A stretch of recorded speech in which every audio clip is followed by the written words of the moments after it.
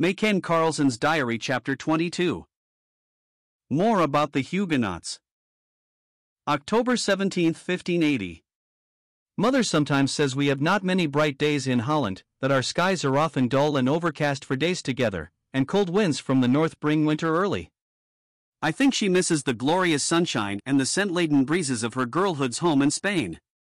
But to me it seems as if the sun was always shining. We are so happy, not only in our family circle, but in seeing everywhere tokens of the loving kindness of the Lord.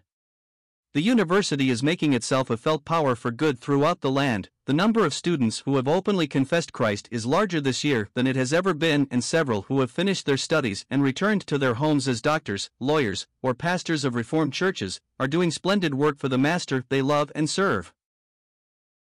Paul writes often. His letters are always bright and cheerful, and while he does not try to hide that he is often exposed to danger from the spies and servants of the Inquisition, he rejoices in his wonderful God-given opportunities of making the glad tidings known, and thinks there are quite a little band of students, perhaps 6 or 8 in number, who, when the test comes, as it may any day, will not be afraid to witness boldly for Christ.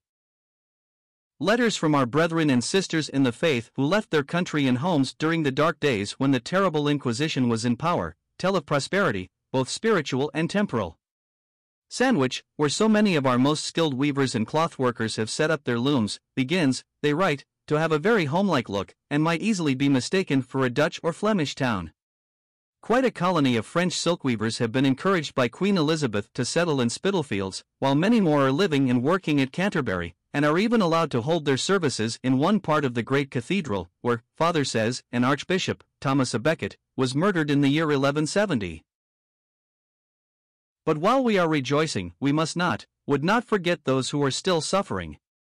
The French Protestants, or Huguenots as they are often called, are passing through dark and troublous times. They have little or no liberty to worship God according to the simple teaching of His Word, while fresh edicts make it more and more difficult to get their living in France, and yet they are forbidden to leave the country. Any found attempting to do so are to be punished, not only by fines and loss of property, but by being thrown into prison, or sent to the galleys, where, chained to thieves and murderers, they will be forced to work, some for many years, others till death sets them free. Protestants are not allowed to hold any public office. They cannot be doctors, lawyers, or professors in the colleges, while Protestant teachers in public and private schools are to be imprisoned if they attempt to teach the children anything but reading, writing, and arithmetic. Even carpenters, shoemakers, and vine dressers are to be refused employment unless they conform. Bribes, too, are freely used, but from all we hear, those who accept them are such as have never had any real love for God and His Word. Henry of Navarre will, it is thought, soon come to the throne as Henry IV of France. But even those who love him best know that for a long time his professed attachment to the faith of the Bible has been wavering, and it now seems almost certain that, sooner or later, he will go over to the Roman Catholics. He is a brave soldier, and his natural disposition is kind and generous, but if he was a Protestant only to please his mother, it does not seem unlikely that he may turn Roman Catholic to please his wife's relations. Father says it will not do to act upon the faith of others, we must each have to do with God for ourselves, and I believe he is right. Fathers and mothers in France are having a sad, anxious time, for if children, even little boys and girls of only 7 years old, can be induced to enter a Roman Catholic church, or to say they wish to be Roman Catholics, the priests and nuns have power to take them away from their parents and send them to a convent school, where their parents are forced to pay for their board and education, while in some parts of France quite a number of children have been stolen from their homes, some never being heard of again, while others were discovered shut up in convents. And yet in spite of all these cruel and unjust laws great numbers have succeeded in leaving the country. The story of some of these escapes seems really wonderful. One can only say they must have been hidden by God Himself from those who sought their hurt. Few of these stories have, I think, interested me more deeply than that of a Huguenot family who, though in comfortable circumstances, finding that there was no hope of being allowed to live quiet, peaceable lives in their own loved country, determined to leave all rather than give up their faith. They were able to conceal some money and several articles of value in quilted silk petticoats, made by the mother and her daughters. These they sent to England. They knew escape would be impossible if they remained together, so the 2 elder sons were the first to leave the country, and reached England in safety. There remained both parents, 1 daughter, a girl of 16, and 2 little boys, aged 4 and 6 years. Some hasty preparations for their flight were made, but at the last moment the father was betrayed and taken to prison. His wife and daughter visited him in prison, when he begged them with tears to get away as quickly as possible, adding that he still hoped one day to be able to join them on English soil. That night his wife, wearing a disguise, and attended by a faithful manservant, set out for the nearest port, which she reached in safety. There she arranged with the master of a sailing vessel for passages for her 3 children and herself. The servant then went back to fetch them, while she remained hidden in the house of a friend till they could join her. On his return the daughter dressed herself as a peasant girl going to market. Her next care was to put her little brothers each into a large basket or pannier slung across the back of a donkey. After covering them up carefully with fruit and vegetables, she put some poultry in a basket on the top. The little boys had been told that whatever happened they must not speak or cry, as if they were discovered they could never hope to see either father or mother again.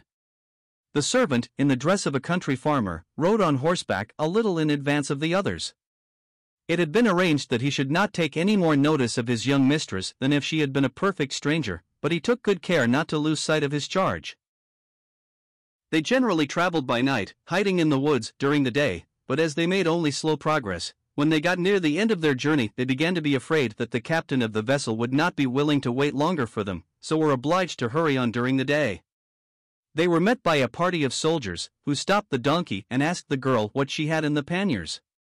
Before she had time to reply, one of them thrust his sword into the basket in which the youngest child lay concealed, but not hearing a sound, thought all was right and turning his horse's head galloped off, followed by the whole troop. As soon as they were out of sight, with trembling hands and a quickly beating heart the brave girl threw off the covering, half expecting to find only the dead body of her brother, but he held up his arms to her. They were covered with blood. He had received a deep sword cut in one of them. His sister bound up and soothed and petted him as well as circumstances would allow. That night they were with their mother. Soon after they were on board the ship in which their passages had been taken.